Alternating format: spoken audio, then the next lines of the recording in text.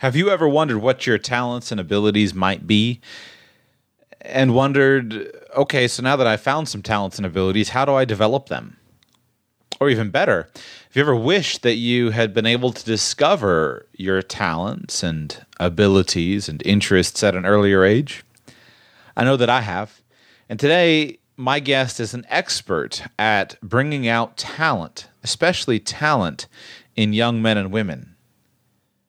How can you discover and develop your child's talent?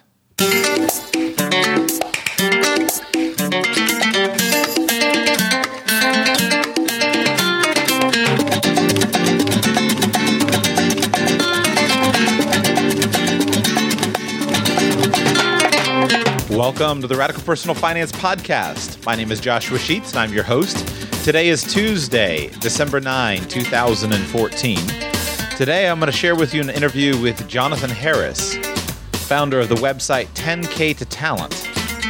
We're going to talk about how the process of talent discovery and talent development is a fundamental process for launching an independent young adult.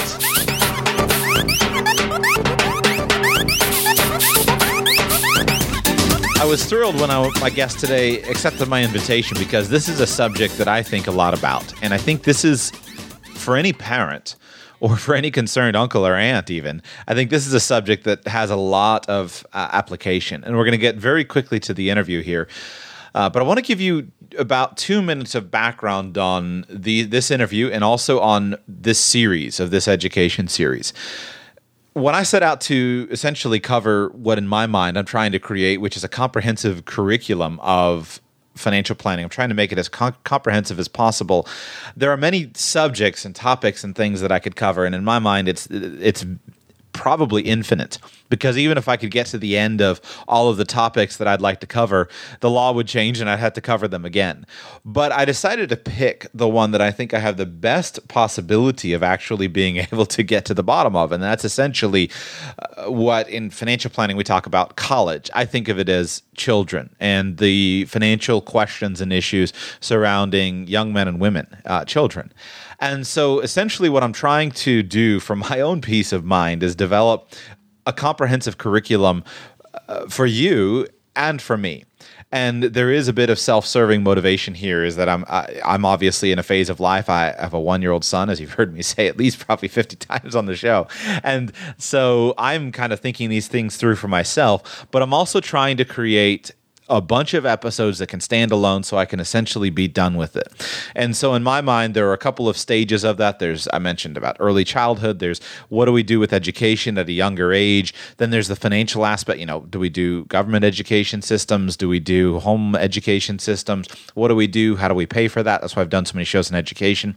I'm trying to wrap up college and college funding. That's why I did the show on the Coverdell Educational Savings Accounts. I've got about a dozen more topics that I need to do in depth like that, on qualified tuition programs, student loans interest, student loan details, consolidation, some of those questions I get a lot of times. I need to do some shows on scholarships, fellowships, grants, on opportunity credits, lifetime learning credits. I need to do some shows on educational savings bonds. So there's some specific financial planning topics that I need to talk about. But essentially, in my mind, I've got about these 20 to 30 to maybe 40 different shows that are building to create a comprehensive curriculum. Then hopefully I'm going to be done with talking about kids' education and kids' college and that. And how I'm doing some of these shows is with interview shows like today. I'm integrating an interview show like today into that financial technical aspect. Because ultimately, when people talk about, I want to pay for college, what they often mean is, I want my child to have a skill and a talent and an ability with which they can earn a living wage in the marketplace. Those two things are not necessarily synonymous. So the technical details of financing college are important, but also the question of how do you develop talent, skill, ability, knowledge, and teach that. That's very important. So if you feel like there's been a concentration on the show recently on education topics is because there has been. And I really want to finish out the education topic. And what I'm trying to do is sprinkle in and bring a real variety to the shows. Each day, have a little bit different, not do 4 shows in a week on education, but I'm trying to kind of work through with a heavy focus on education because I think it's one of the few topics that it's one of the topics that can get through the most quickly as far as the curriculum, the outline that's in my head. When I get to the technical aspects of investment planning, that's at least 50 shows right there and probably more. So I hope you're enjoying that, but I hope that I hope you're enjoying that. Today, this is not a show about home education. This is a show about talent development. And if you have children, I would commend to you that this is ultimately one of the major things that you are looking to do with your children is help them discover and develop their talents. And I think if we can understand this, we can set them up in so many ways for a lifetime of financial success. Because guess what? You know those charts, those fancy compound interest charts you read at times that talk about how if you start investing at the age of 16 and you quit at 24, you're a multimillionaire at the age of 70? True. They're true. If you do it well, they are true. But the key is, do you have any money at 16 to do that with? And I think that with the content of today's show, you can help your children have some money and a business and an understanding of what their talents are and how to exercise them in the marketplace. Here's Jonathan. So, Jonathan, welcome to the Radical Personal Finance Podcast. I appreciate you being with me today. Thank you, Joshua. Thanks for having me. I'm very interested in our topic of conversation today. And real quick, I want to have you introduce yourself and share your background, but I want to connect our topic of conversation to personal finance, which is what the show is about. We're primarily going to talk today about developing talent in children and different ways to do that. And sometimes I have feedback sometimes from the audience when I venture into things that aren't specifically how does a Roth IRA work as far as why do I do that? Well, the reason I do it is because personal finance and financial planning is far more than any technical detail about money.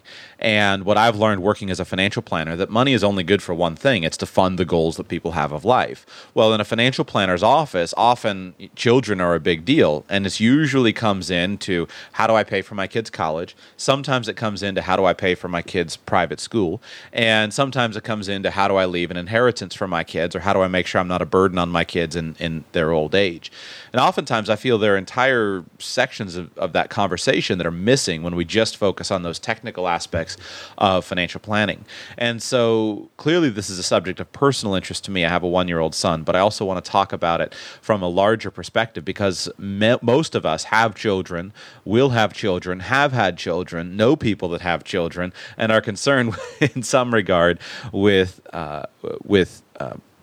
our children's future, both our individual children's and then our children as a society. So with that centering of the conversation, Jonathan, I'd love you to share a little bit about your background and introduce your website and how did you wind up, what was your personal journey to wind up talking about developing talent in children?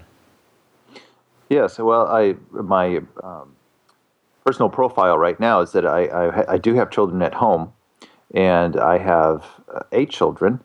And the oldest is just about to turn 17, so he's 16 right now. And I have children all the way down to the ages of 3. My youngest is a daughter, so I've got 6 boys and 2 daughters. Wow. And what happened was a few years ago, I'm heavily involved. We homeschool, so I am personally also heavily involved in the homeschooling decisions and in certain aspects of it. My wife shares some of that responsibility with me. And I enjoy it. And so I started experimenting with some ideas and for giving a bigger purpose to our education. And in the process of doing that, I was so excited with the results that we were getting that I decided I better write this down on a blog somewhere to share because I know that 2-3 years from now, I'd have a hard time remembering the fits and starts when you're getting off the ground. I wanted to share this with other people. So that's a big thing because a lot of times you see results And then, the typical answer is, oh, you just must be lucky, which I know burns people when they put so much work. No, I wasn't lucky. Yes, I did have a lot of blessings, but you're like, I had to work this hard. Right. And so you want to document it along the way so that people can learn from it. Right. So your children, 17 to 3, and at what age did you start getting interested in this topic, and what was the catalyst to your interest? Well, probably started getting, by the time my oldest was 12, I think I was already seriously modifying things in our schooling environment. Mm-hmm. And the catalyst to it was that I had been laid off from Hewlett-Packard, so I was in the corporate world, the project manager, and I worked from home, which was a fantastic blessing back then. And I could see the layoffs coming. Simply, the market had frothed up, way too many people in the market. Things were changing. Apple was just starting to make its headway through all its tablets and stuff. So the market was changing all across the board. And long story short, we started another home business, which is now keeping us afloat and paying for the bills and doing a good job at it, my wife and I. And I just took over a lot more of the schooling aspect on a day-to-day than I did before. So now I really had my hands in the pie, and I loved it. And I should say, the humorous part is that when in our home business, this is really, my wife markets to a female market, and I thought, hey, I could put my project management skills to work, and I could communicate directly with all these women, giving them directions and stuff. Does not translate. My wife says, you cannot say that. And I'm like, what do you mean? So we decided that we better partition the responsibilities a little more clearly. Did you set up the home-based business to facilitate your being involved with the kids' education, or did it just seem to be a happy accident? Was it intentional or accidental? It was the home business was part of an overall desire to start our own business, and in that context was to be able to get their kids involved in the business, because we wanted them to have a much more entrepreneurial spirit. But it was accidental in the sense that we didn't think we didn't know exactly that this was going to work out this way. Let me put it that way. Mm-hmm. The timing of the layoffs and so forth, those were all catalysts, but the desires were there. Yeah, that's been similar for me, at least. I've had a desire, and it's one of those generalized desires. When I sit down and kind of lay out my vision for my family and my plan, one of the things that I've wanted to do is to be very involved in my children's lives. And one of the things that discouraged me about the traditional way that financial planning was done is that it's a very professional environment. It'd probably be hard for me to imagine me bringing my 6 or 7 year old daughter with me to a confidential meeting with a client. Who knows? It's just not the type of environment that's easily focused on. But I didn't want my wife to have to bear all the responsibility of leading the educational charge. So I've been working for years to try to figure out, how do I either get my business in such a way that it's not going to require me 60 hours a week to do that, so I have more time away from the office. Or what it's looking like now is I'm much more able to pursue a business out of the house where I'm more able to integrate my family together. And I see, even with my current venture here with this show and then other ideas that I'm working on, I see it.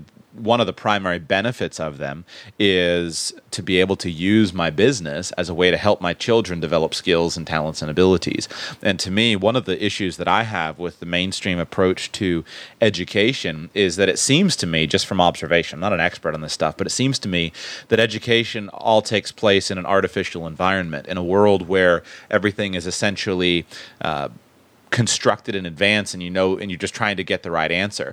I think, as an example, how many high school chemistry experiments are actually experiments? Usually the chemistry teacher is often saying, the chemistry teacher knows what's going to happen. It's all set up, and we're doing an experiment, so-called, but it's not an experiment. We already know what's going to happen. An experiment would be, let's start mixing things together and see what happens. Well, obviously, you can't do that because it's dangerous. Right? But the point is, how do you learn except you try things? And the biggest problem I have with that, especially for children, is that it causes, instead of conditioning for a love and a joy of trying things, some of which seem to work and some of which don't, but that all things are successful because you tried them. It's just that sometimes the results weren't results that you wanted. It develops this fear of failure, and then this fear of failure seems to kind of come back. So I look at it and I say, how can I create real world scenarios such as, hey, I need to redesign my 1-year-old son is not going to redesign my website, but I see no reason why my 11-year-old son can't redesign my website if he's interested. Or if we have other children, I need some photography done. Well, why can't my son or daughter use that as an opportunity to practice their skills? And then they're actually learning with me, contributing to the family business, knowing that what they do counts instead of being in this artificial environment where it's all fake and it doesn't matter except a bunch of grades. Right. And you mentioned a little bit earlier the structural environment with the experiments and the chemistry. And I think that's one of the problems. And ironically, I think the problem is simply because our society, from a material business entrepreneurial point of view, has really progressed in general. And that's exactly what's happened. You have this abundance of knowledge, of data out there, of facts, good stuff, and it just keeps pouring out and pouring out. And you have a structure of education that I think honestly is very good at establishing the basics. If you want to learn how to read and write, it's been done hundreds and thousands of times. And despite all the problems that people have with, maybe some slight mental handicaps or some techniques, at the end of the road, everybody is pretty much reading and writing. And so it's very systematized.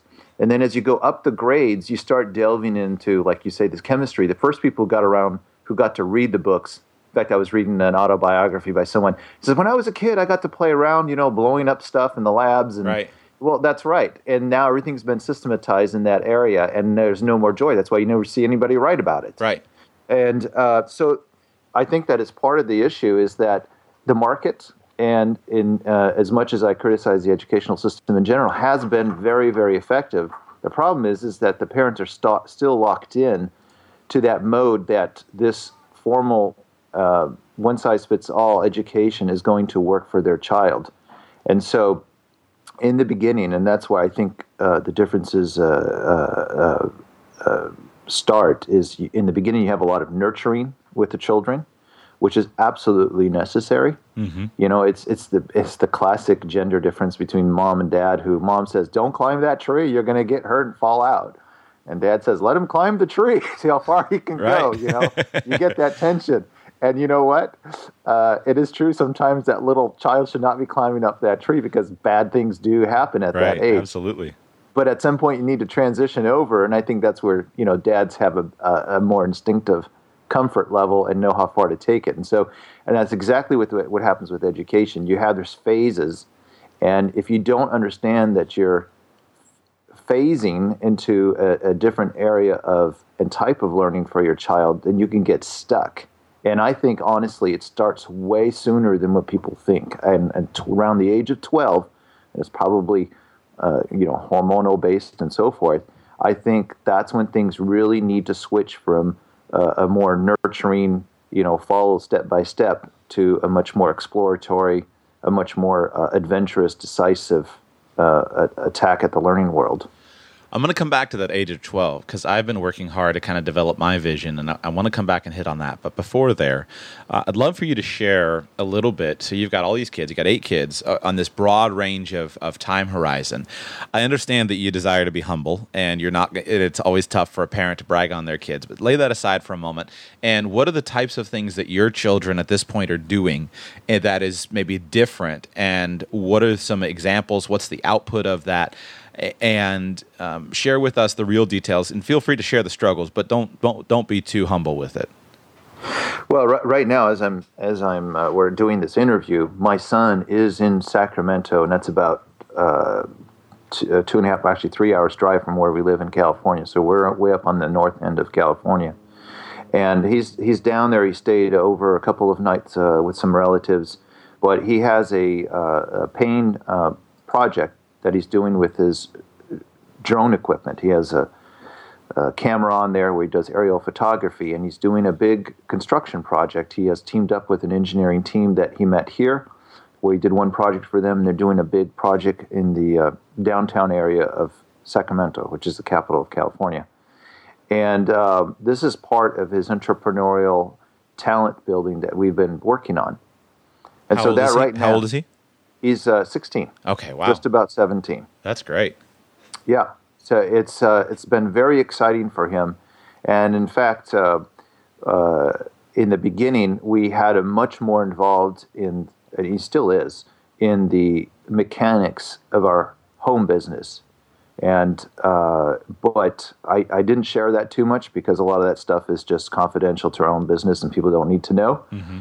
And so he was not as much in the limelight, but now he's like bursting out into the limelight, which we were talking about earlier. People think, oh my goodness, he was born like that. And I'm like, no, he wasn't. Right. There's a lot of planning in the background from the parents' perspective to be able to make that happen. So he has a business then where he's doing aerial videography using drones, and then he's going to take that, and will he follow that all the way through? Is he having a video editing business where he's producing final video products, or just raw footage? What's his business? Well, he right now his business is to be able to the end product is you get 2 to 3 minutes of a video that people would use for their customers, mm-hmm. or they would use it to pitch for their next big project. So they would come to a customer and say, look at the work we've done. And of course, these are projects that have a special advantage if they're seen from the air. So if you'll do commercial property, for example, where you can show all the access points, you can see where the property is laid out in relationship to the city and so forth. So you might do something like a big gas company that has trucks coming and going. They want to see where the train tracks are and the freeways and so forth. And so they'll want an aerial view of the property in addition to just the financial data, and then that will be sent to investors, which are typically in another state, bankers, insurance agents. Everybody wants a piece of this, wants that visual confirmation that the commercial property is in a viable spot.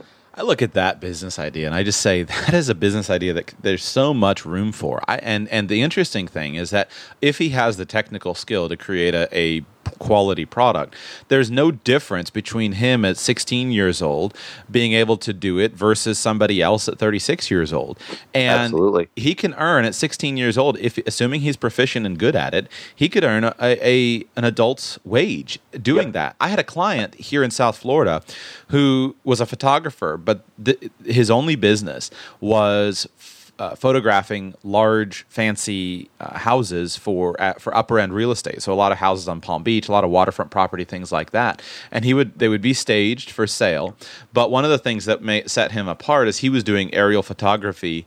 This was before drones came out. I don't know if he still does this, but in his day, he would use a balloon, and he would float the camera up with kind of like a small weather balloon, and he would do this from the water. So he would go out in a kayak with the balloon tied to it, and he would be able to shoot pictures of the house, so you get this nice aerial photograph, but you had no need to rent a helicopter for whatever that cost to get these aerial photographs. And lots of people, he would sell these to real estate agents. He would also just go out and take pictures of people's houses, and then he would offer them to people. He would go out from a public space, take a beautiful picture of somebody's mansion, and then offer it to them, offer them a print, and many times people would buy it. And he just created this business, created a marketing with a minimum amount of equipment, and he was making a very nice income. Your 16-year-old son, there's no barrier to entry in that market because it's purely based upon his skill and talent as compared to an adult. What a cool story. Yeah, it is. And to get back, my basic premise is that you can get your children to start developing some kind of talent that brings value to other people at an early age.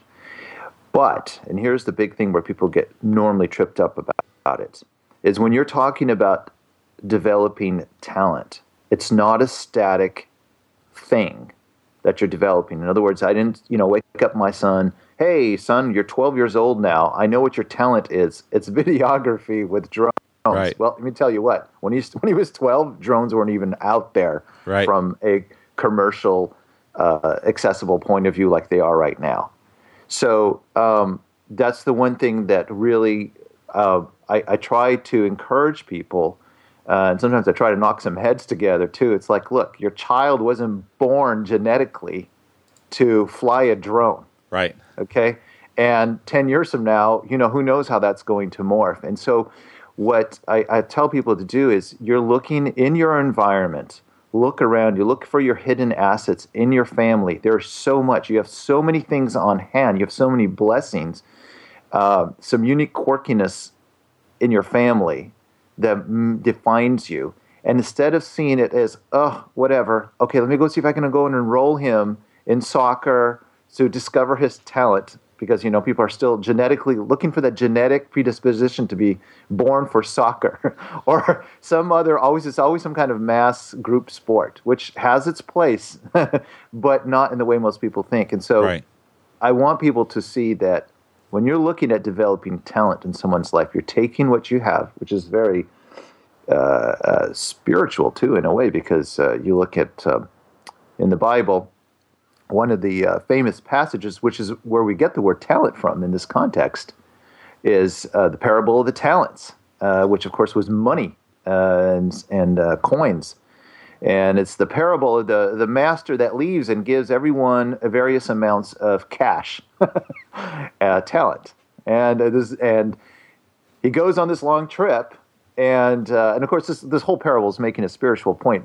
But I think the principles are just fascinating here. Is that when he comes back, he goes through the line of the servants that the stewards that worked with the money. Some multiplied it 100 times, some did 10 times, various degrees. Then he comes down to the last guy, which is the whole point of this parable. And the guy says, "You know what? I know you're such a tough guy. I didn't want to mess it up. I didn't want to take what I have and try to multiply it and take risk." He's specifically talking about this. I didn't want to take any risk. I didn't want to multiply it because I knew you're such a tough guy. You'd probably beat up on me if I failed a little bit.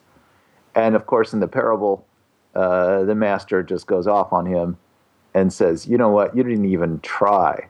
So since you think I'm such a tough guy, I'm going to give you a taste of what it's like," and so forth. And so in that parable, I think we find something really fascinating. One, there's acknowledgement that people are sometimes blessed in life with various degrees of advantages, and you can define them in any number of ways. Money, you're super smart when you were born. You got good looks, whatever it is. You've got friends in high places, and those are all stuff that you get started off and you didn't particularly earn. But that's only part of the story. And this is, again, where most people miss it. You've got to be working it. So no matter what it is, you're expected to work it. I think it's a spiritual principle in addition to a material principle. You have to multiply it and work it. And that really has an impact about it when in your educational life when you apply it to your children. So you're not walking around to say, "Hey, where's that treasure trove? I'm going to trip over it. Here's the gold in the casket for my kid. Oh, there he is, a drone videographer. Oh, there he is, a doctor." You have certain assets in your environment. You got to know what they are. And then you've got to take risks, and you've got to multiply it. And that's really a different approach than seen as you're just filling up your son or your daughter with a certain amount of knowledge or data, which is kind of how you approach normally an educational system. What about your other children? What are some examples of some of the things that they're doing to develop their talents? Well, I have a 15-year-old, and he has been working on some bladesmithing projects of his own. How cool is that? Like old-fashioned blacksmithing of making knives by hand, or what do you mean? Yeah. They call that bladesmithing now to differentiate that from blacksmithing. But basically, you're playing around with the properties of metal in order to give them particular qualities of flexibility, but also great sharpness. So in the last few years, what's happened is that they've been able to understand how to manipulate metals at the molecular level a lot more. And you can do it in your home if you know what the techniques are. And so he's been going on to online forums, closed forums for professional bladesmiths, and getting ideas from them, practicing in his garage. We've got a little setup for him. Guys told him how to do that. And then just recently we came back from a meetup in California for bladesmiths. I think he was the only teenager there. Wow. And he just loved that. But that's, again, an example where when we started off, we live in an area where there's a lot of leftover folklore and people who have a memory of the gold rush here. Not that they were in it, but their grandparents are, and they know these locations. And so we have clubs, they're called gem clubs, where there's tons and tons of equipments for grinding stones, and people know where things are. So we started there. That's a local asset, a local talent that we had. And we started going there, and things evolved and progressed from there to the point where we started working more with metals, because there was a lot of grinding and understanding properties. Then we went to jewelry, and then from there we went into more of the metalsmithing, and is still making some progress there.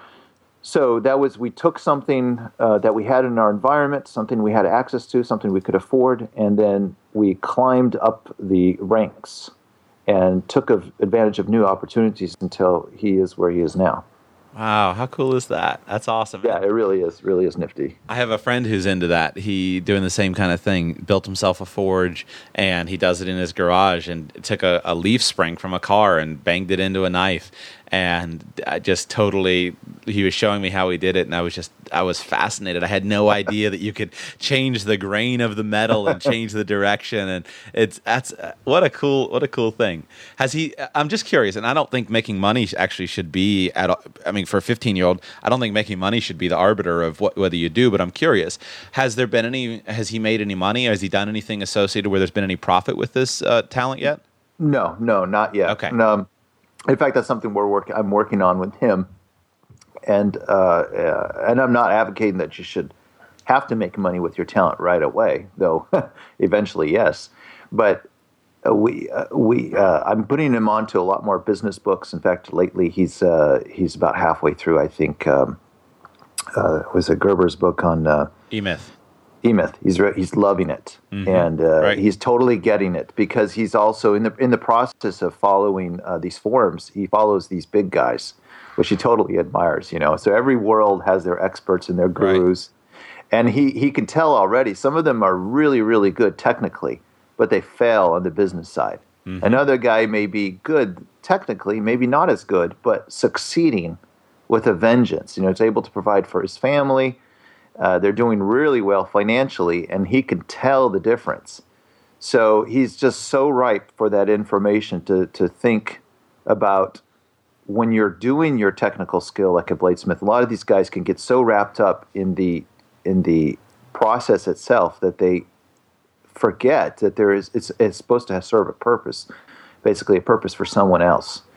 And so you have to find that balance in enjoying the craft, but also remembering you're always serving the public or serving someone with your craft. Right. So it's important that it's not just the object you're bringing to them, but it's done on their time, their schedule, their needs, their aesthetics, whatever other concerns that they have. So part of the talent development, like my firstborn, was really understanding that it's you're serving people with your skill set, and you develop that early on, and that in the process of serving, you're actually modifying your talent, which is an interesting. So it's like a feedback loop that you got going.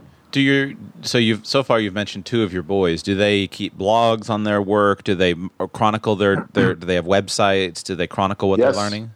Yes, my oldest one, it's called reddingdrone.com. So Redding, REDDING drone.com. And that's Redding is the biggest town or city that we have near us. So he used that as a for SEO search engine, and he puts his videos that he's done up there as a portfolio for his customers to check out. The thing that I see about it, and this is one of my major concerns with kind of how we approach education and schooling, is I think of that what we get paid for is the application of knowledge and skills to a specific problem that solves a customer's need. That's how I think about it. So in financial planning, for example, what I get paid for as a financial planner is to apply knowledge about technical knowledge, about the law, about the tax code, about certain investment and insurance products. And then so I get to apply that knowledge. And then I apply the skill of understanding what a client is looking for, what their actual goals are, and then to be able to apply all of that accumulated knowledge to a specific scenario. And so what I actually get paid for is not showing up and working, and showing up to an office. I get paid for applying skill and knowledge to a specific scenario such that it helps somebody and it helps them more, and they value the help more than it costs them to have that. My concern with focusing solely on academic knowledge is that academic knowledge is often not applied, or there's not an easy path where the person can see how to apply it. But with learning and learning skills and knowledge through a specific interest or talent, I see that as being able to develop marketing, just a broad array of skills. So if your son has a website at Reading Drone, he has to learn how to make a website, write copy, take pictures, take video, figure out what's compelling marketing. He has a real life project to which he can apply all those skills. And whether he does this for another 6 months or another 6 years doesn't matter.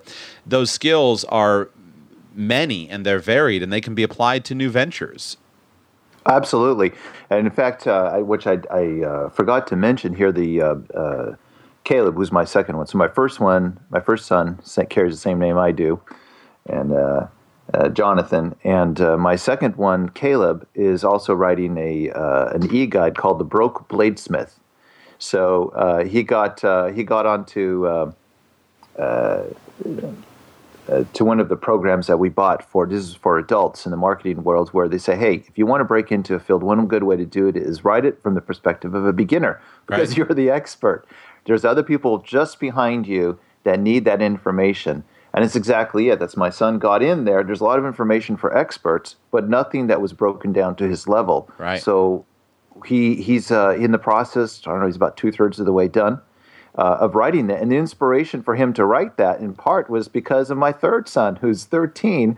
And when he was, I think 11 now, I'm getting confused on the age, but 11 or 12, he wrote 2 books on Amazon, has been making cash off of this. Wow. And yes, and so he's my, people can check that out. He loves getting mail. He has a website called scarabcoder.com. So Scarab, SCARABER, Coder, CODER.com. And you can check him out there. And he's connected with people around the world. In fact, with him, he's really into programming. He loves computer stuff. And I don't know, what he was 10 or 11. I had this old a programming book on my bookshelf that I had from years ago. And say, hey, why don't you take a look at this? And so he started taking a look at it. Check on him a couple of days later. And he says, well, so-and-so told me that I should try it this way. Who are you talking about? He had email, which we monitor at that age. Uh-huh. And I'm like, who is that? He says, well, the author of that book. I'm like, what? That guy? He's a big guy in the world. Oh yeah, he lives in Sweden now. He immigrated from the States to Sweden, and I'm like, he wrote to me personally and gave me an updated version of the book. Wow. So he's having this correspondence directly with him, and then there's some other people where he was featured in some big conference in the UK on the screen as an example of what a young person can do with their information. Now, the interesting thing with all of this is that as much as I love my children, I don't think that, oh my goodness, these kids were born with incredible IQ. I'm just blown away by their initiative and so forth. It's something we actually cultivate in the house, and that's why I want to give people hope, is that this type of greatness that people think of in terms of talent is actually something you cultivate and you spend a lot of time. And when it's at a young age, it does not depend so much on the children as it does on the parents. And so if there's one thing I could tell parents, is that if you wait for your children to discover that thing that turns them on, like you and I are both turned on by this passion of you sharing, the finance with the rest of the world and me for talent. This is late in our life. What happens if we could have discovered something, along those lines when we were 16 or 17? Absolutely. I mean, it just boggles the mind. But the only way kids can do this is with the help of their parents. Not that the parents are doing it for them, but their parents are creating a structure. You talked about that chemistry issue. You're creating a structure to be able to explore and go down that road. And that's a big key component, is that parents have a huge impact, and they can do it without spending a lot of money.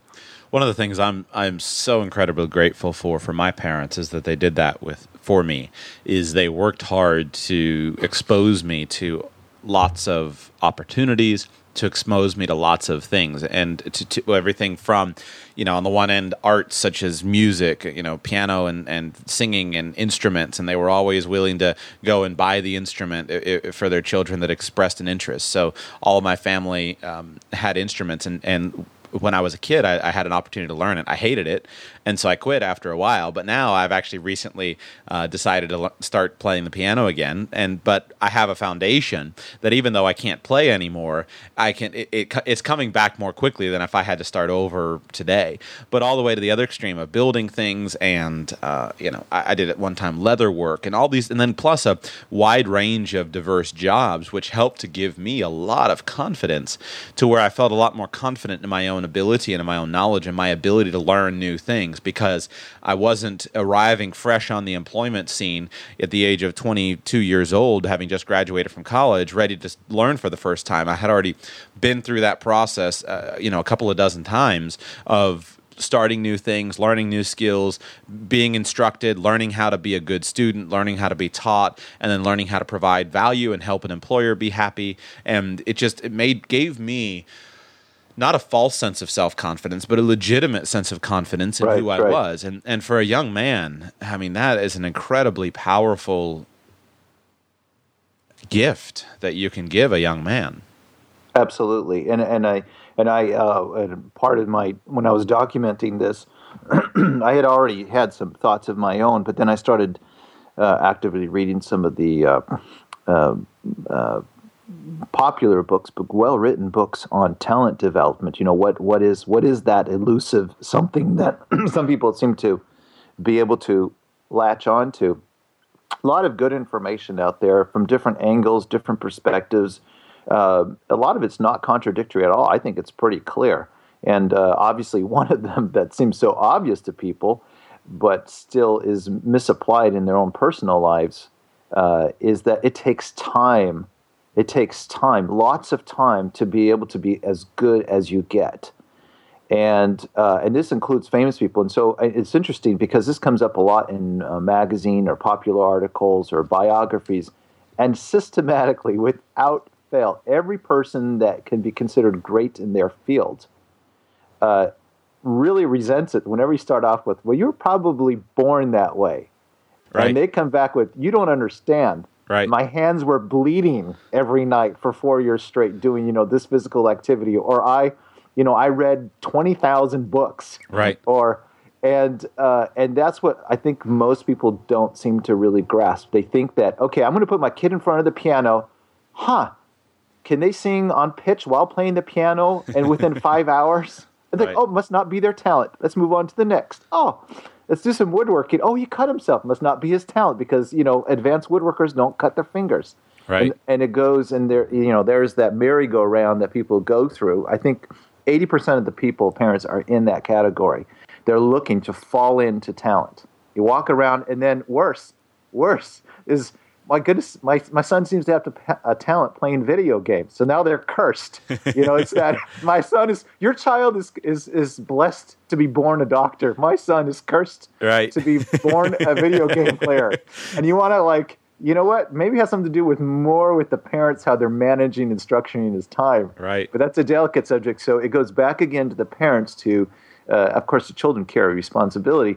But in the bigger picture, when at a young age, it's the structure, the way you approach it, that can make a huge difference in your child's life. Well, the 10,000-hour idea, which I assume that's what 10K to Talent is based upon, right? Yes, okay, yes, exactly. It's very well popularized after Gladwell wrote his book, this idea that it takes a certain amount of hours. I mean, to me, it's such an important concept to grasp, and it's why the way that we approach a young person's time is such an important issue. Two things that came to mind out of what you were saying.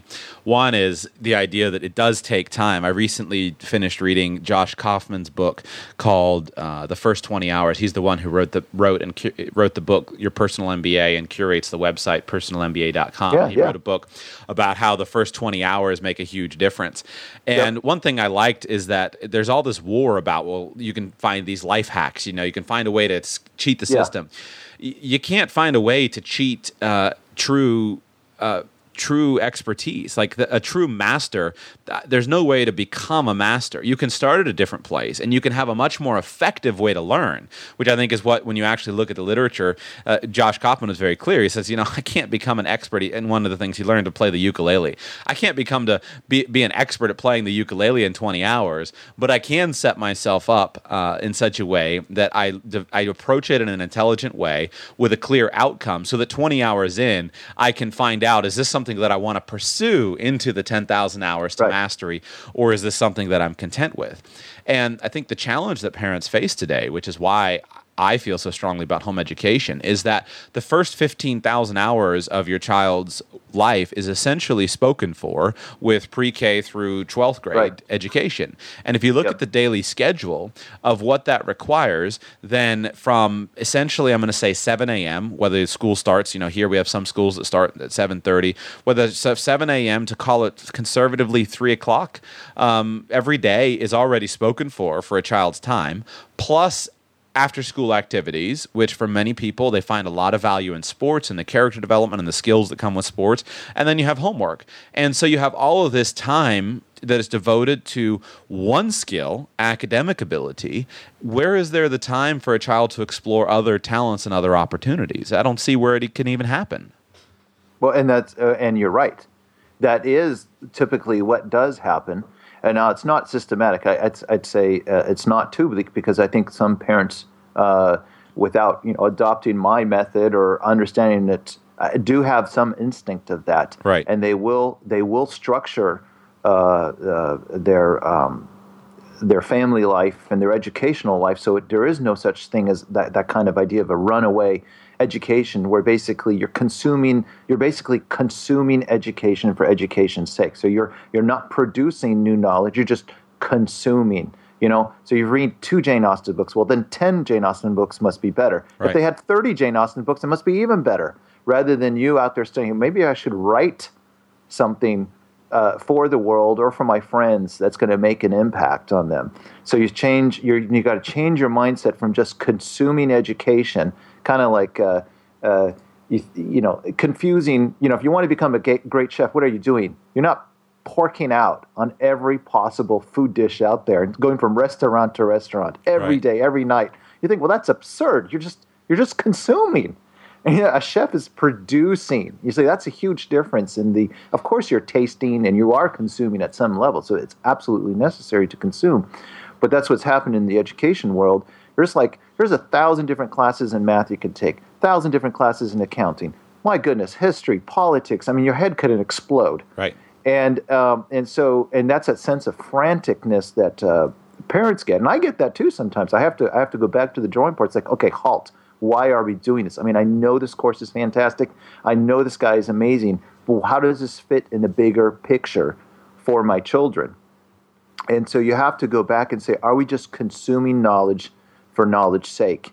Or are we consuming it with an idea that we want to be able to produce and do something with this? Not everything has an immediate purpose, and I totally understand that there is such a thing as, you need to learn your alphabet first before you can, write a book.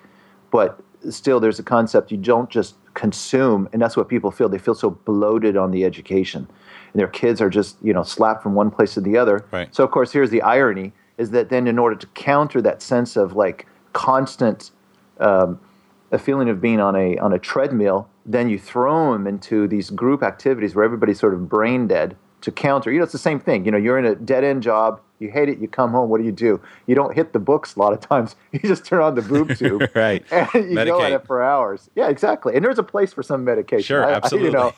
But if that defines you, which I feel people, they don't feel like there's no way out. From K through 12 has been defined for them, or they feel it has. And by default, it will be if you don't take control. Right. Absolutely. I want to go back to the age. You mentioned the age of 12, and I'm first just going to ask a question without any preamble. Then I'm going to give you my idea, and I'm interested in your response as a father. But how do you approach, with your 3-year-old?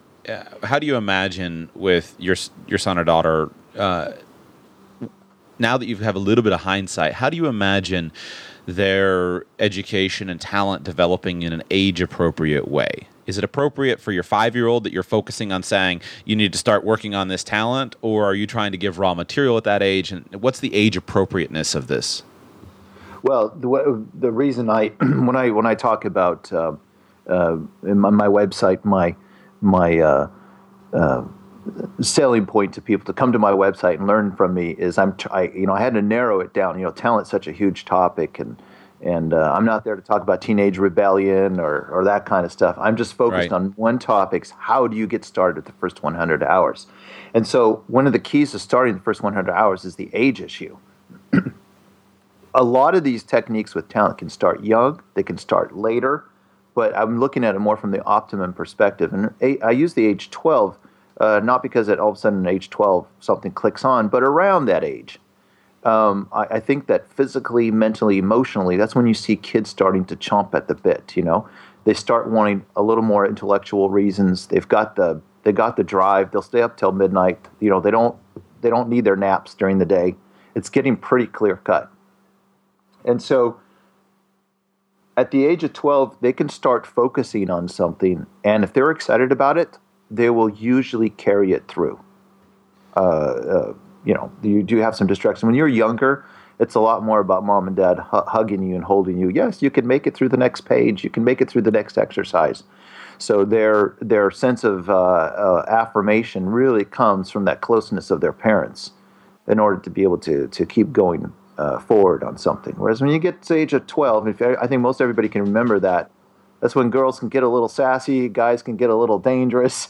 And I think it's that good natural instinct to go out there and try something and find a uniqueness of them for themselves, but it has to be channeled. And so I think a talent is a perfect fit. I have a working theory, and I'm interested in your feedback, and then also I want you to share just what you're doing with your children. But I have a working theory that so I read some material on basically childhood versus adulthood in historical cultures. And one of the things I learned when I read some psychological papers and also just some different books and anecdotes about history. One of the things I learned is that throughout history, in many, if not most civilizations, if the civilization recognized even childhood, because some civilizations didn't even recognize the concept of childhood. You were either a baby who required care or you were a person. And this idea of child versus adult, this artificial distinction didn't really exist. It doesn't exist in some cultures. But in many cultures, there's a transition. There's a coming of age. And whether that's in the Jewish culture, we're probably most familiar with the bar mitzvah, the bat mitzvah at about 12. Many cultures have a rite of passage if it's a tribal culture, in that early age. In the Latin culture, it's certain things. So every culture seems to have this rite of passage, except in our U.S. American culture. And in the U.S. American context, we don't really have this. We extend out the age of adulthood to essentially 18, or maybe 21 seems to be our transition point. But what I look and I say, if I think back to myself at 12, I was certainly entering that phase. We call it adolescence. I was entering that phase of desiring basically to say that my life matters. And if I have an outlet for that mattering, like a way to productively use that, then I can be channeled. If not, then I'll often act out in what society considers to be inappropriate ways. And that's why we have this fear of adolescence. My thinking is, if I could integrate this from an educational perspective, I don't know what your and your wife's philosophy is with regard to how you've approached the academic side of schooling, but I've wondered if the basic foundation of academics couldn't be basically settled by the age of 12. Historically, we talk about a 6th grade education, 8th grade education. So-and-so famous American, forefather only had a 6th grade education, but their 6th grade education was the equivalent of a college degree in today's world in many instances. Not the depth of subject matter knowledge, but the basics of it. And I've wondered if age 12 isn't a good place to transition from that intensively guided academic approach over to kind of a more free thinking, follow your interest type of approach. My concern, there's a philosophy of unschooling, which is essentially child-led education. My concern with that is I don't think a child knows what they don't know or what they need to know at a young age. But that doesn't mean that at 16 necessarily I need to exert the same kind of control. So I've wondered if 12 couldn't be a good for my family. We're going to focus on academics. I'm going to tell you, here's what are the things you need to do until 12. And then after 12, I'm much more of a guide and allowing you to follow your interests. And now I'm going to be that teacher, that guide who's been a little farther down the road to bring along the resources and the materials and the tools that are going to help you to really explore your interests in an appropriate way. What do you think about my idea? Absolutely. I think you're totally right on. That's exactly it. And if you listen to most people when they talk about their childhood, when they've got no agenda to try to explain to you, when they look back on it, I think that's what everybody wished they had.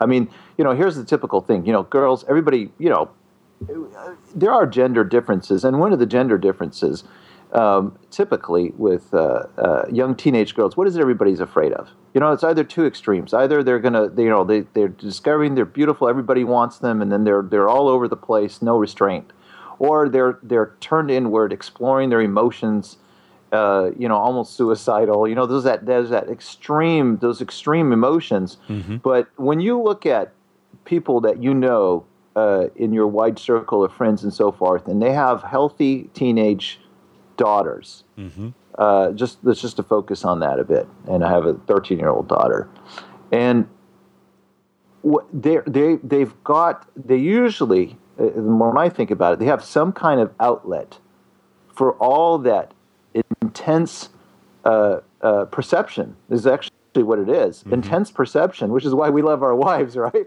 Right. Our wives hopefully by then have got them more under control. Right. But they've got this perceptions. Everybody talks about this woman's intuition. And I think that, as an example, at a young age, there is all this intensity, and it can be channeled. And if it's not channeled, you can't make it go away. And, I think most people listening to the show will chuckle when I say, I see a lot of old grandmas out there dressing their dogs as poodles, and it's usually when they have no grandchildren around. I think there are some things in our lives, and for men, it's the same thing too. You can't turn it off. Mm-hmm. You can only misdirect it. And I think that's something, deep, and I think most people would agree with that. But if you actually really understand that, you need to embrace it and then actively find something for your daughter or your son to really focus their energies in something positive. And it can't be a fake, by the way. I hope this is one thing. A hobby is not the same thing as building a talent. Now, there are some resemblances, and they can overlap, but it's not the same thing. A hobby is for your pure personal consumption. It's like writing in a diary for yourself.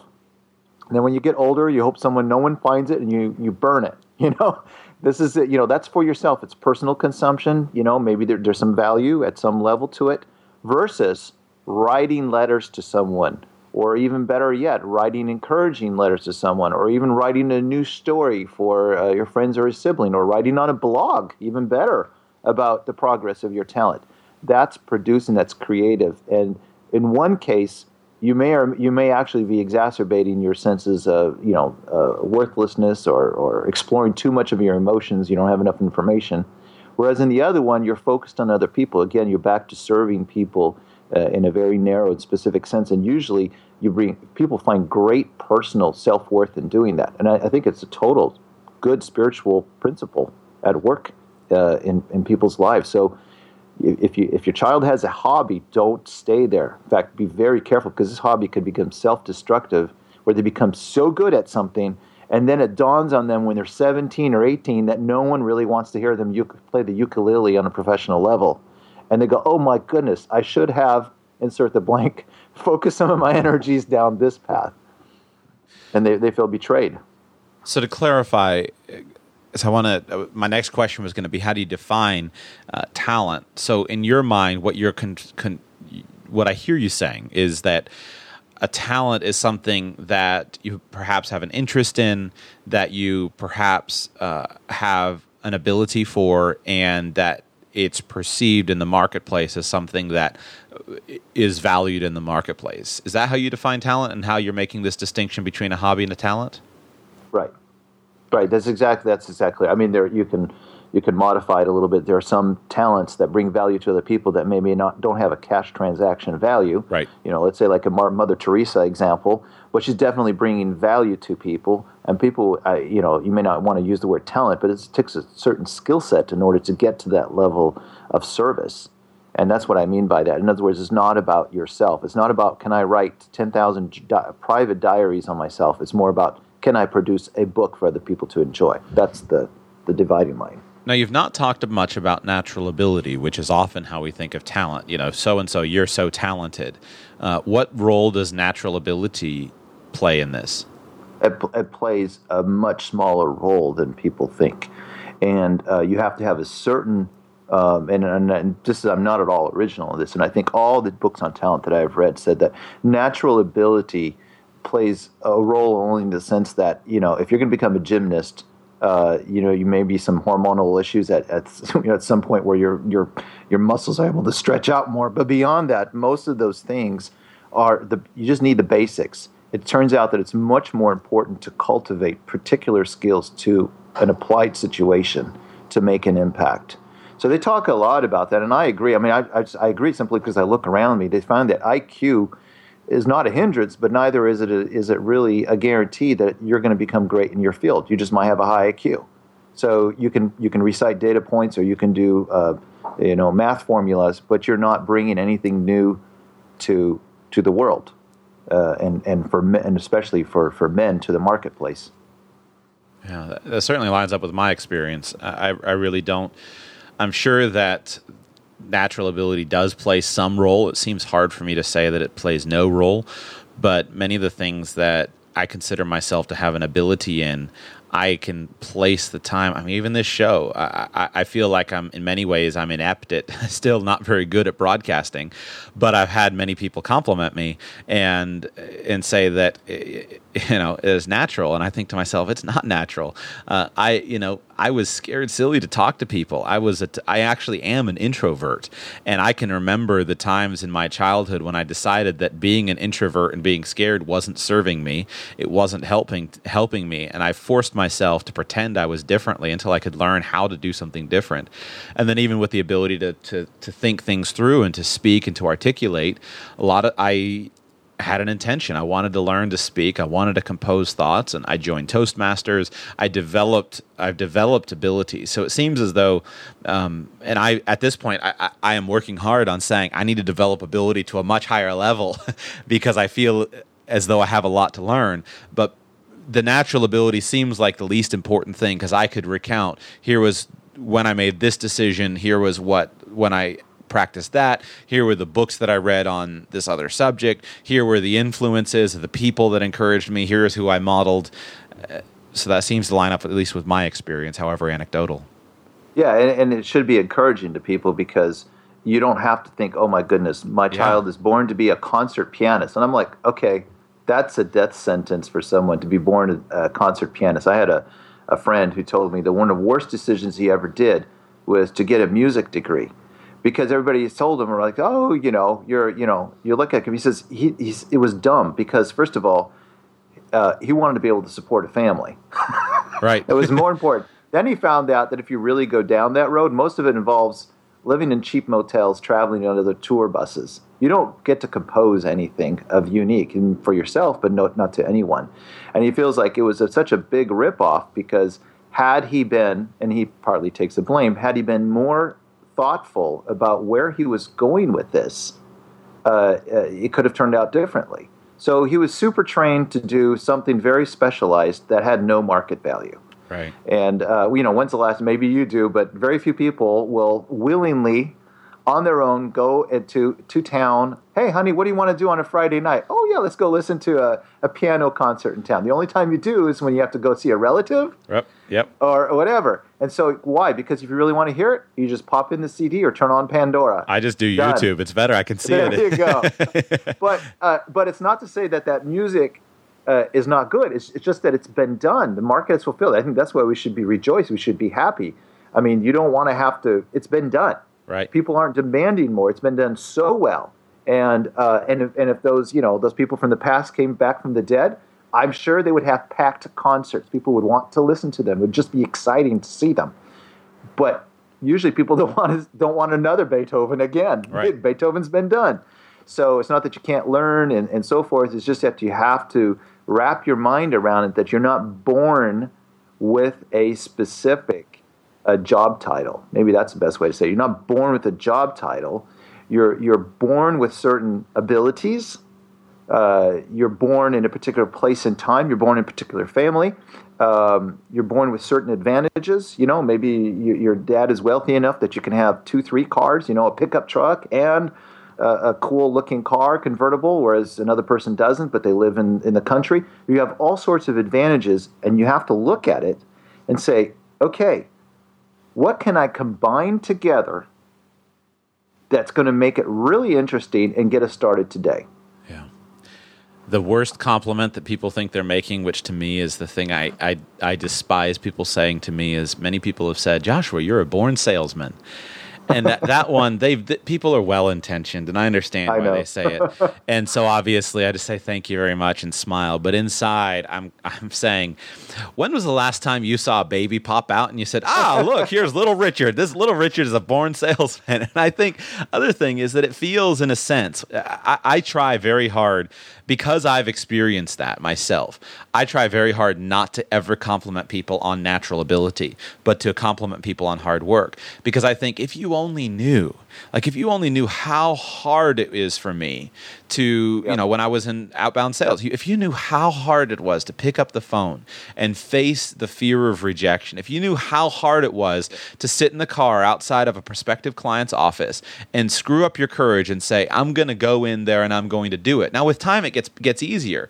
But what happens is if there's this idea that you're a born salesperson, then the new person getting in who's sitting there staring at their phone, and I remember the first time when I got into the insurance business, first time I had to make an outbound call to a friend of mine to say, hey, I'm in the insurance and investment business. I'd like to talk to you.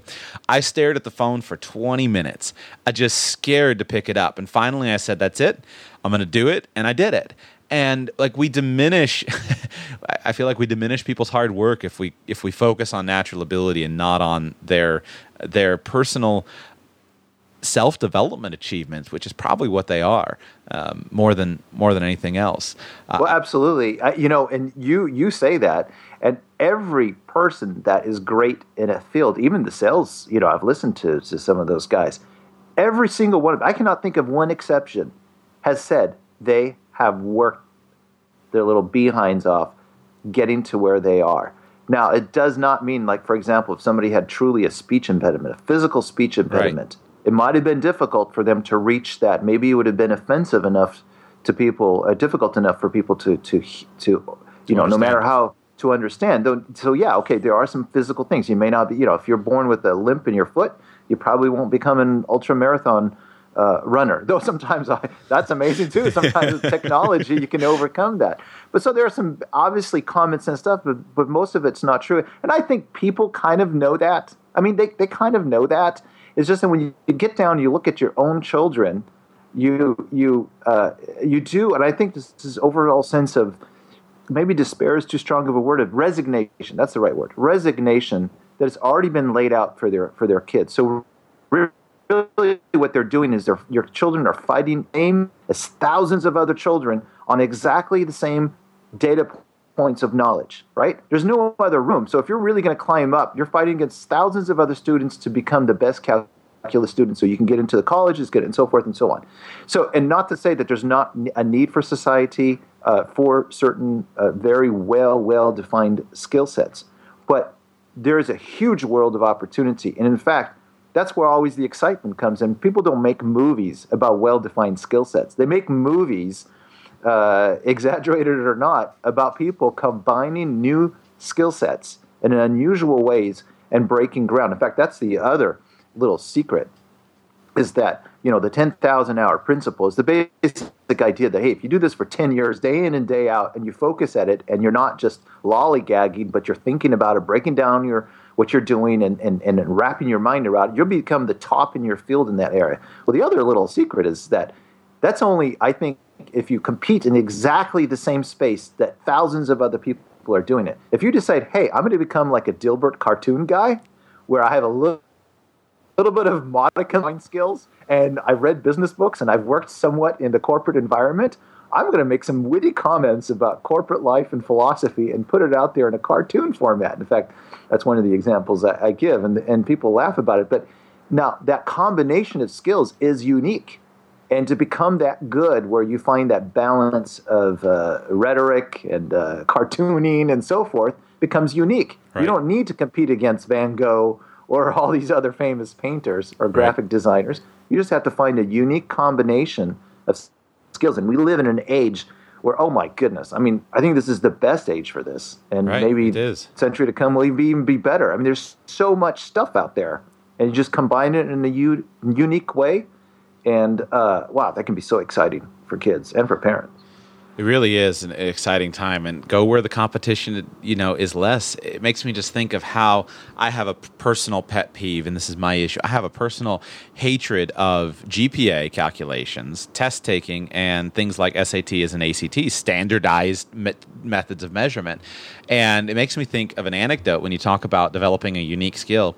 I remember, and the source of this was I listened to, it's available on YouTube. There's a YouTube video called The Ultimate History Lesson, and it's an interview with a man named John Taylor Gatto, who's one of my favorite authors on the subject of education. And somewhere in the middle of the interview, it's about a 4 to 5 hour interview, and it's available free on YouTube. Somewhere in the middle of that interview, he's talking about some experiences that he had. He was a high school teacher in New York City, and he was interviewing college admissions counselors to the big schools. And I think it was one of the Ivy Leagues, either Harvard or Yale. He's talking with them and asking, what do you really care about? And he was talking with them. What came out of the discussion was that the Harvard or Yale admissions officer, they really didn't care about standardized testing. They didn't really care about GPA very much, because they had many, many, many thousands of people with absolutely the top ranked scores applying, and they couldn't accept all of them, so they had to come up with different criteria. And he probed, Gatto did, he probed and he said, what is it that really stands out to you? And he says, we like to find people who have basically set off on dangerous, individualized sports activities. So things like sailing, offshore sailing.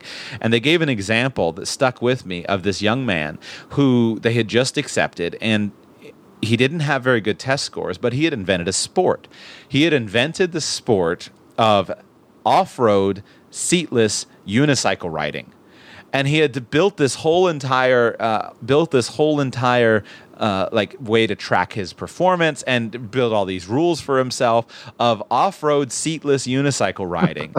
And here he was. It was such a rare, abnormal thing. He invented the sport, but that got him admission to the prestigious Ivy League university, where there are dozens of excellent academic, high school, all-American football players who were probably denied access, where he was able to get in simply because he was unique and different. Basic rule of sailing 101 applies in every single aspect. What is your unique selling proposition? And it matters whether you're selling video services to a construction company, or whether you're selling yourself to a college entrance exam, or whether you're selling yourself on a podcast, or whatever it is. What is your unique selling proposition? Nobody ever taught me that in high school and college. Not once. I had to learn that myself. Well, that's because that's not their structure, their business. That's a lot. I mean, they're not even set up structurally to do it that way. And so, in some ways, you're asking the public school classroom to do more than it's possible of delivering. I mean, you have to take charge as a parent, and you can use that environment, even the public school classroom. And that's one thing that people can honestly take a look at. If you're in a situation where you feel like you don't have that much control over your the educational course that your child is taking for all sorts of reasons, then you can actually and by the way, this is an open call to your listeners. If they've done something like this, I would love to hear from them, where you can negotiate probably with your teachers, and this takes effort on the side of the parents, to say, hey, I heard that we're working through the history of the Renaissance in history class. Instead of my child doing XYZ book report, would you mind if they did my child has a talent in music, a core talent. She's really into this. And would you mind that instead of using that particular book, they chose this other book about that time period, but talking about the music development and the basic songs and lyrics that are used during that time period, and she could write her book report on that. That would be a simple example of how you could insert yourself as a parent, clear the way for your child, because your child won't be able to have that negotiation capability with teachers. And the teacher might say, sure, if you're behind it, I'm okay with this. I just don't want to take the responsibility to have to negotiate with 30 kids, everyone clamoring for absolutely. something. So every history class you could hijack and use it so that your musically inclined child is developing a historical perspective on music. So you do this all across the academic subjects. Thousands of hours later, I guarantee you, your child is going to be phenomenal. It's not just going to understand the mechanics of playing music. They're going to understand, all the stuff that goes behind the scenes in being able to compose music, why it's used and where it's used, and so forth. So you can still hijack your child's standard curriculum and make it serve your purposes. It would take a little more work if you don't have direct control over it, but I do believe it can be done. And by the way, I would love to hear from your listeners if they've done something like that, where they have a technique for systematically negotiating with their teachers, so they get their child to focus more on what they're trying to develop long term. Right, absolutely. I have a weakness that I often go to the extreme of pull the kids out, and I do believe that. But the reality is that many parents aren't in that situation. And so every study I've ever seen that has connected improvements in a child's academic ability and preparation for life, the only thing that's statistically verifiable is the parental involvement, and the parental involvement makes all the difference. And what it makes me think of, just one anecdote for you of how I think you could apply things like history in an interesting way. I've never found a teacher who, when I've shown an interest in their subject, that hasn't bent over backward to help me. I feel like many teachers exist in a world where they're dying for a student to show a little bit of interest. And when their student shows some interest, they will do. I've never met a teacher that wouldn't. I mean, the makeup of a teacher is one who lays down their life for their students. I mean, there are exceptions, of course, but the majority of teachers I know are the most giving, kind-hearted people who lay down their lives for their students. And in the student or the parent, a little bit of extra effort can make a huge difference. My favorite history project I ever did was, I always liked guns when I was a kid. I thought it was fun. So I traced the history of the firearm, and I made this video for a 7th grade history class. And in that video, I shot I had video of me shooting every gun from a Revolutionary War musket, a Minuteman rifle. I had a buddy of mine who was a gun collector, and he brought his whole collection from muskets all the way through. You know, we went through World War I, World War II. We shot all the way up through modern day AR-15 and AK-47s. We couldn't get our hands on an automatic one, but I shot a semi-automatic AR-15. And you want to talk about feeling like a top dog? It wouldn't fly, I don't think, in 2014. But when you're a 7th grader and your history project has a video of you, you know, shooting an AK-47 and an AR-15, how cool is that? As far as history that I know and that I remember, application to a specific interest with extra effort from a teacher and parent and a friend of mine who was really gracious toward me. I'd like to close with 2 subjects, and you actually just hit on one of the final 3 questions I was going to ask, which are basically ideas for parents who, in different contexts, because in home education is one thing. If you're in government schooling, that's another thing. But what do you do if a child simply doesn't seem to be exhibiting any motivation? Because I think that's something that many people struggle with and say, this kid is totally unmotivated. What do you do with the topic of motivation? Yeah, actually, that's interesting. My observation is that you tend to have 2 extremes. Is that either you have children who are very motivated in the sense that they take on every project they can find. I mean, that is quite common, where they're just hyper involved, and then you have the other extreme where kids seem to be almost listless with no energy, no motivation, and so forth. And the root cause is pretty much the same. In the one case, the over-involvement is simply because they don't have a focus. So and typically that can often be because the parents are wealthy enough or they have enough, emotional time to spare where they can drive them around to all these activities, do all these events and so forth. And so that, you're kind of on a high all the time. And the other one is the same thing. They have a lack of focus also, but in that case, they're usually completely left to themselves as a general rule. And I mean by left to themselves, I don't mean that they're latchkey kids. I'm just saying that, you tend to think of your child as school is something that's not part of your world. It's something they do over there. All you're doing is making sure, are you sitting down and are you doing your exercises? That's about the level of involvement that people have. And that's, I think, a tendency of you're going to find that where people are going to become listless, and hope I'm saying that word correctly, but with no motivation. So the main, it depends on the age. If they're 12 versus 16, I think you have something else on your hands. If it's 12, it's going to be very easy to turn it around. Honestly, I 100% guarantee. If they're 16 or 17, it is going to be more difficult if this has been going on for years. Because they are transitioning to adult life, and the boost you're going to need to give them, the guidance that you're going to need to give them, is going to have to be a lot stronger, a lot bigger and bolder than when they are younger. It is true that when you're younger, a hug from mom and dad is probably going to, do it, or an ice cream cone is going to help you push through that difficult part. When you're 16 or 17, that's not going to cut it. You're going to need a bigger reason for everything, or a bigger motivation in order to break through. So what I would recommend is that you sit down and you don't look at the personal interest only. And in fact, if a non-motivated child, that's the problem. He doesn't have a real personal interest going on. So that's only one aspect you want to look at. You want to look at three other things. You want to look at your family goals or your family identity. So what makes you strong as a family? And you want to look at your environmental advantages. And by that, I mean you want to look at all the people, the network of friends, the environment that you live in, if you're in a city versus living on a ranch versus living near the beach or on the mountain. You want to look at all of that and count your assets. And you want to also look at your academic passions, your academic goals that you want for your child. And you're going to combine them together so that you're going to come up with a focus, an action focus. In other words, you're going to do something.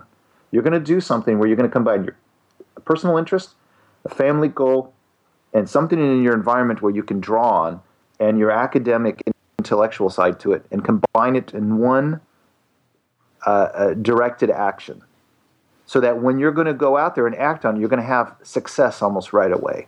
And that's exactly what people need when they're that unmotivated. If you listen to them, they say, I'm not good at anything. That's what they'll say when they're not. Usually if they're unmotivated, they're also broody. They feel useless. They feel stupid. They're not good at anything that anybody cares about. Right. And that is correct. That is correct. They have actually philosophically perceived their problem, that what they are doing does not matter. And by telling them, do more of what does not matter is not going to solve their problem. Right. So that's what I'm saying. You need to find that focus where you're combining all of your advantages. And this is where the family has a huge advantage over waiting to leave after high school to find it, because you can find your way after high school. But it is so much more difficult. It is, absolutely. It is so much more difficult. If your family's identity is behind you, you're going to explode with motivation. Right. Explode with motivation.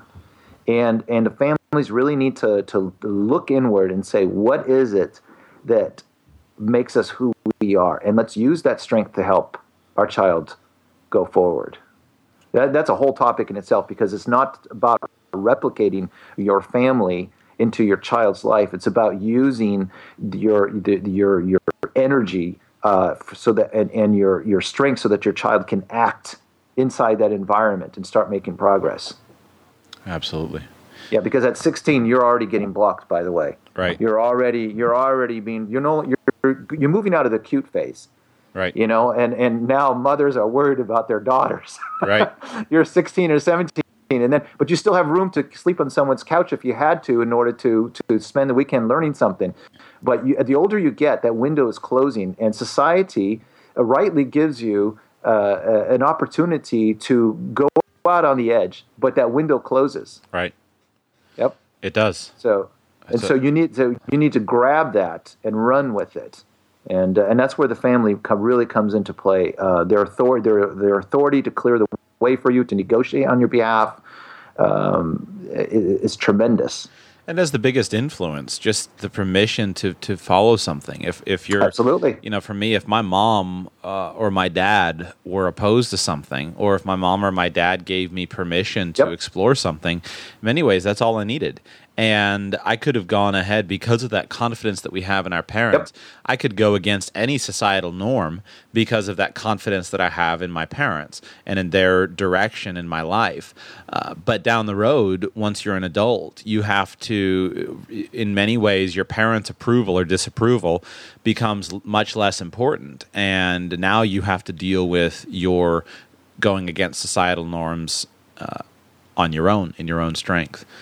And you usually don't have the reserves to do that. Right. And that's where people get. In fact, that's what came out in the talent literature. They said the one common thread is that no one ever achieved that level of greatness without investing that level of time. And they said, and so that came up. So why is it that so many talented people start when they're young? And they are all unanimously in agreement, and this is from different perspectives, that it had nothing to do with age per se.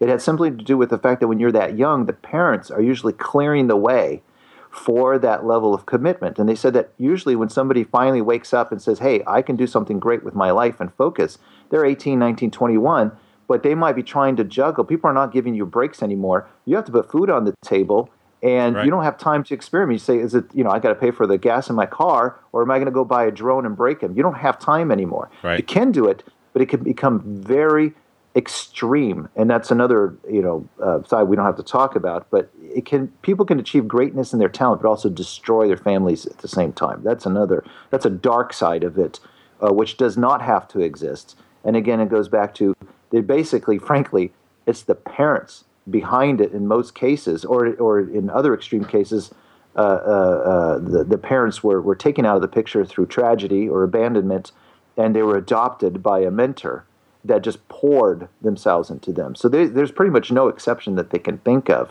where these people have not invested tons of time, and most of the time it's simply, the young age is simply because time is on their side. And they said most of these things can still be achieved, and they are, in adulthood and later on. It's just much more difficult. Right. It is.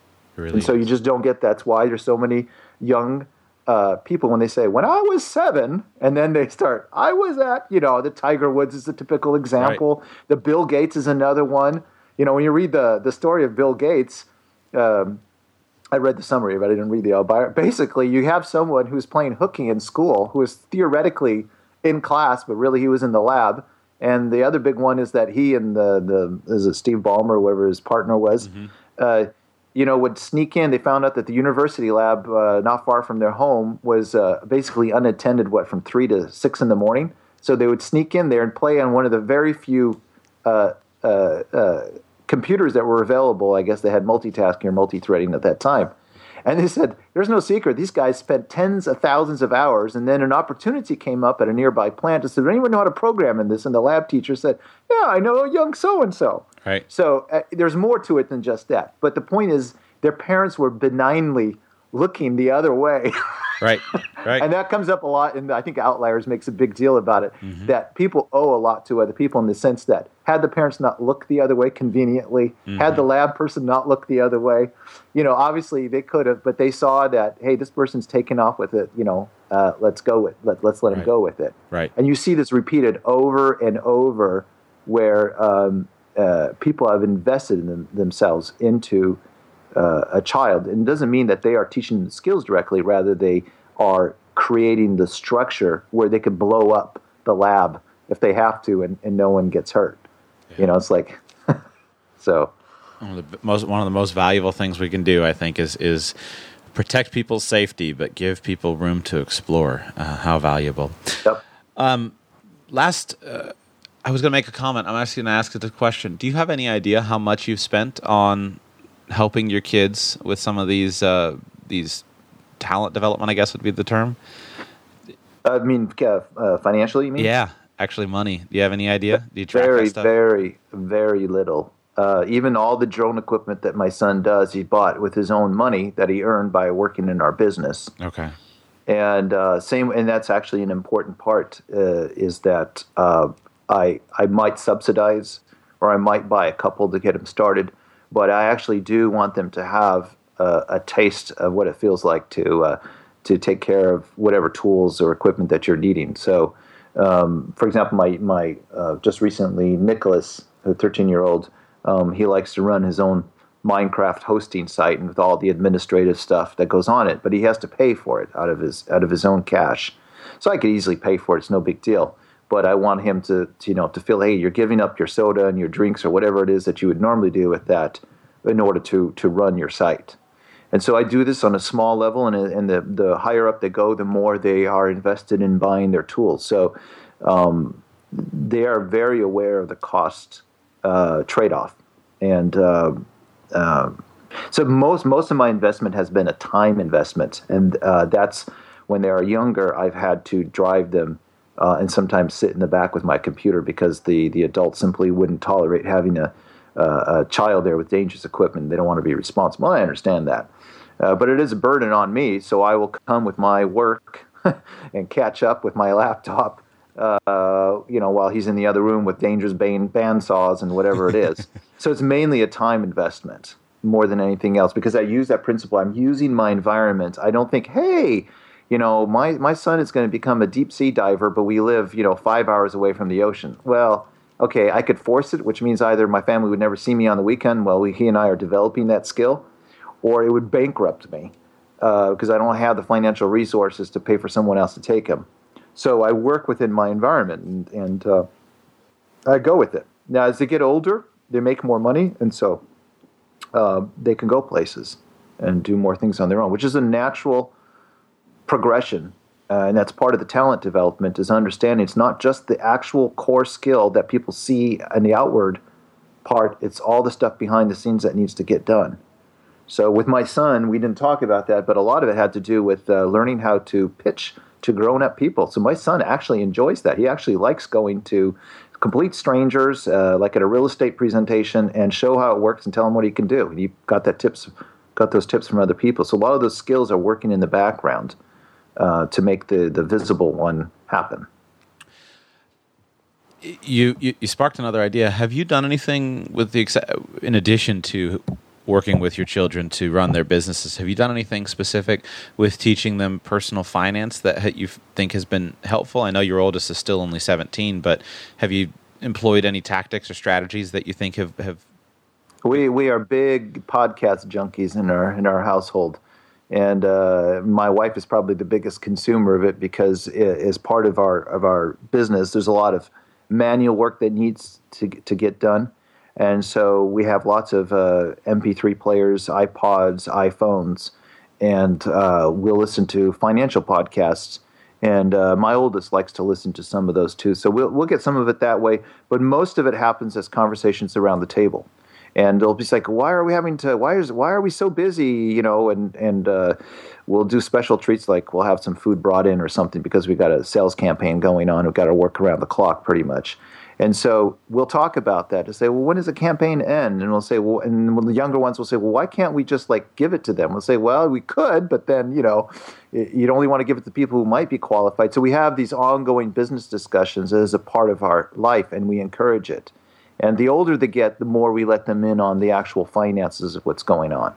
When they're younger, they don't need to know everything. But as they get older, our oldest is very well aware of the money flowing in and out of our business, which is what we purposely allow him to see because we can have those conversations. So a lot of that stuff we learn, my wife and I.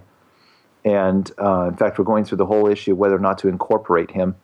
And so we're having this discussion, the pros and cons. I go and see some financial consultants, and they give me their advice. Another one gives me a different opinion, and we'll talk it over with him and say, well, and I'll ask him, can you afford it? And then we have the session. But I also want to make sure that no one's going to come back and sue me if you accidentally crash your drone into a Porsche, and now I got to pay for the paint job. So we have these discussions. So he's learning in a very conversational way. Right. The prior to the other question was simply one of the things that why I asked about how much you've invested is I look at investing in kids, and having done a good bit of formal financial planning, I oftentimes am working with a client and they're working on their estate plan, and I'm looking at them and they're saying, Joshua, how do I transfer along this $1 million that I want to leave behind to my kids? Or we're working on, again, college is a common thing. And I've often looked at that and I've thought to myself, $1 million is nice, but if you've done a good job, and what I mean by good job is if your child is financially effective, by the time the parent dies at 80 years old and the child is 50, is an extra $1 million going to make that big of a difference in the 50-year-old's life? Sometimes it is, especially if you haven't done a good job and your child is financially irresponsible. Right. But for a child who's financially irresponsible, they probably pretty much have things set. They're not going to change. The average 50-year-old, at least that I've worked with, that's all of a sudden inherited $500,000 from their parents, they don't really change anything. I mean, maybe they buy a fancy red car because they know it would have made their parents happy to buy a fancy red car. But inheriting $500,000 or $1 million doesn't really make any difference to their life. And I think, did you invest in your child when they were young? And so as some people's virtual financial advisor, I guess, here on the show, I hereby give you permission to not worry so much about the financial estate that you leave behind at your death, and to invest in your children when they're young. And if that investment means switching from a job where you're working out of the house to where you're working in the house, so you can take your computer with you to the local maker's shop, to help where your child needs to spend time there building a wooden knife handle, or whether it means taking a year off and not saving for retirement so that you can expose your children to traveling to 15 countries all around the world in 15 months, or whatever the cost is. If it's the cost of time for one parent to stay home so that you can educate your kids at home, so instead of spending 8 hours a day in a formal thing, you can spend 4 hours a day taking care of academic stuff and 6 hours a day of working on talent development. I hereby give you permission to spend the money now while your kids are young, because that's going to make a much bigger difference to where your 50-year-old child is, rather than them inheriting $1 million because you worked enslaved so that you could save the $1 million in your 401k. Money is only good to buy the thing. Money is utterly pointless except for the things that it can buy. And when your child is young, you have a small window of time over that, 12 to 20 years, I guess. You have a small window of time to make a dramatic difference in where they wind up long term. Spend the money there. And chances are you won't need to leave the $1 million behind at the end. And if you do, it's not going to wreck their life. So I give you permission to put that very high on your financial plan of spending the money now while it actually does some good. And then while you're alive and you can enjoy watching it do the good instead of wondering if it did any good after you were dead and gone. So that would be my encouragement. Any last words that you have? Tell us about your website, 10K to Talent, and then you have a book. The book is for sale there, right? So tell us about that and who it would be a good fit for and who it wouldn't be a good fit for. Yeah, my website is 10K to Talent. So 10K like kilo. That's short for 10,000. So it's 10K and then 2 talent talent.com. Go there. And I have lots of blog posts, tips on how to get started, and I actually explain the basic principle out there. I also have the e-guide, and that I sell. I have a coaching course that can help parents go through that. I have another course that teaches people how to use a blog to showcase their child's talent, like a living portfolio that you build over time. And actually, if your listeners are interested, for the next 30 days, if they just want to email me, I'll send them the free guide. Awesome. I'll be glad to do that. Yeah. Awesome. They email me at talentcoach at 10K2Talent.com. And just tell me you heard me on Joshua's interview, and I'll send you the guide. It's a PDF guide, and you can work through it. It's basically a worksheet that you can go through, and it's easy to understand. Emotionally, it might be challenging as you work through it, especially when you look through your family goals. But it's very easy to do. And I think people, if they come away with just one idea from it, it'll be worth reading. That's a great, man, I appreciate you doing that. That'll be an awesome resource for people. So you can email Jonathan at talentcoach@10K2Talent. And then also I'll put links to your site and then to your son's sites actually in the show notes. I did want to correct because I think you misspelled it earlier. It's Scarab Coder, SCARAB Coder.com. Oh, thank you. You said Scarabur Coder. It's scarabcoder.com. Thank you. And so that's for your younger son. So what an awesome resource. So if you want this in the 30 days, you'll see the date, whatever the date is that this goes live. 30 days out from that, there'll be an option. If not, just go by the site. And if you're listening to this after 30 days, just go buy 10K to Talent, and you can buy the guide if you're interested. I've got a copy of it here, and it looks like a really cool resource. Not quite there with my 1-year-old son. He's not quite working on his bladesmithing skills yet, but I'll give him 2 years. Yeah, don't give him a blade yet. Jonathan, thanks so much for taking the time to come on the show. I really, really appreciate it. This has been great. Thank you. I enjoyed this. Isn't that awesome? Do you have some ideas of some things that you can do with your children or even in your own life? I think about this for myself. What are the talents that I can identify and develop? I hope you really enjoyed that, and I hope you learned a lot. Make sure to take Jonathan up on his generous offer to take a look at his course. I've taken a look at it myself. My child is a little bit young at this point, but it's in my resource file for organizing my thinking, and I found it to be really useful. And I know Jonathan is semi-obsessed with the topic of learning and developing and improving it. So email him, talentcoach@10K2Talent.com, and mention that you heard it on Joshua's show on Radical Personal Finance, and he will hook you up with a copy of that course. That's it for today's show. If you enjoyed today's show, make sure to subscribe in iTunes or on Stitcher. If you'd like to get in touch with me, you can email me, joshua@radicalpersonalfinance.com, or on Twitter @radicalpf, facebook.com/radicalpersonalfinance. If you'd like to support the show, I would be thrilled if you would consider becoming a member of the Irregulars program. That's the membership program that I have designed to allow you to support the show, but get a ton of value in exchange for your support, even beyond just the value that you receive listening to the show. Details can be found at radicalpersonalfinance.com/membership. I'm getting ready to launch a members-only podcast that's going to have some of the backstory on the show. I'm going to share with you a lot of what I'm learning as I create the show, and many of you would like to do something similar to what I'm doing, and I haven't been able to find the kind of resource that I would like to find, so I'm going to create it. Check that out. Thank you to those of you who are leaving reviews on iTunes or Stitcher. I've got the last one here in the iTunes reviews, the most recent that I haven't read on the show. So today's review comes from D, and D says, "Practical Road to Financial Freedom. Joshua's passionate and excellent, in-depth discussion, fascinating and inspiring interviews. I consider myself fairly well versed in financial topics, and I am still learning something daily from Joshua's podcast." Thank you, D. I appreciate it. That's the last review on iTunes. I'm going to switch to Stitcher reviews now. If you wouldn't mind, if you haven't done it already, I'd be thrilled if you would leave it a review for the show on iTunes or on Stitcher. That would help a ton. And make sure to subscribe in either of those devices. I'm working right now on a new app for the show, so on any device it'll work, and you'll be able to have direct access to the show with the new app once I get it launched. Thanks so much for listening. Be back with you tomorrow.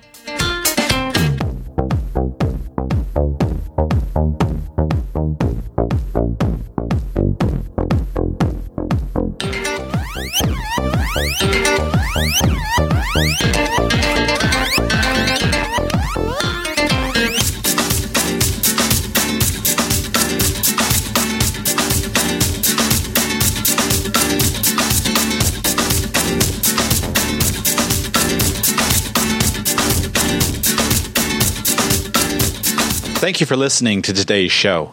This show is intended to provide entertainment, education, and financial enlightenment. Your situation is unique, and I cannot deliver any actionable advice without knowing anything about you. This show is not, and is not intended to be any form of financial advice. Please, develop a team of professional advisors who you find to be caring, competent, and trustworthy, and consult them because they are the ones who can understand your specific needs, your specific goals, and provide specific answers to your questions. Hold them accountable for your results. I've done my absolute best to be clear and accurate in today's show, but I'm one person and I make mistakes. If you spot a mistake in something I've said, please come by the show page and comment so we can all learn together. Until tomorrow, thanks for being here.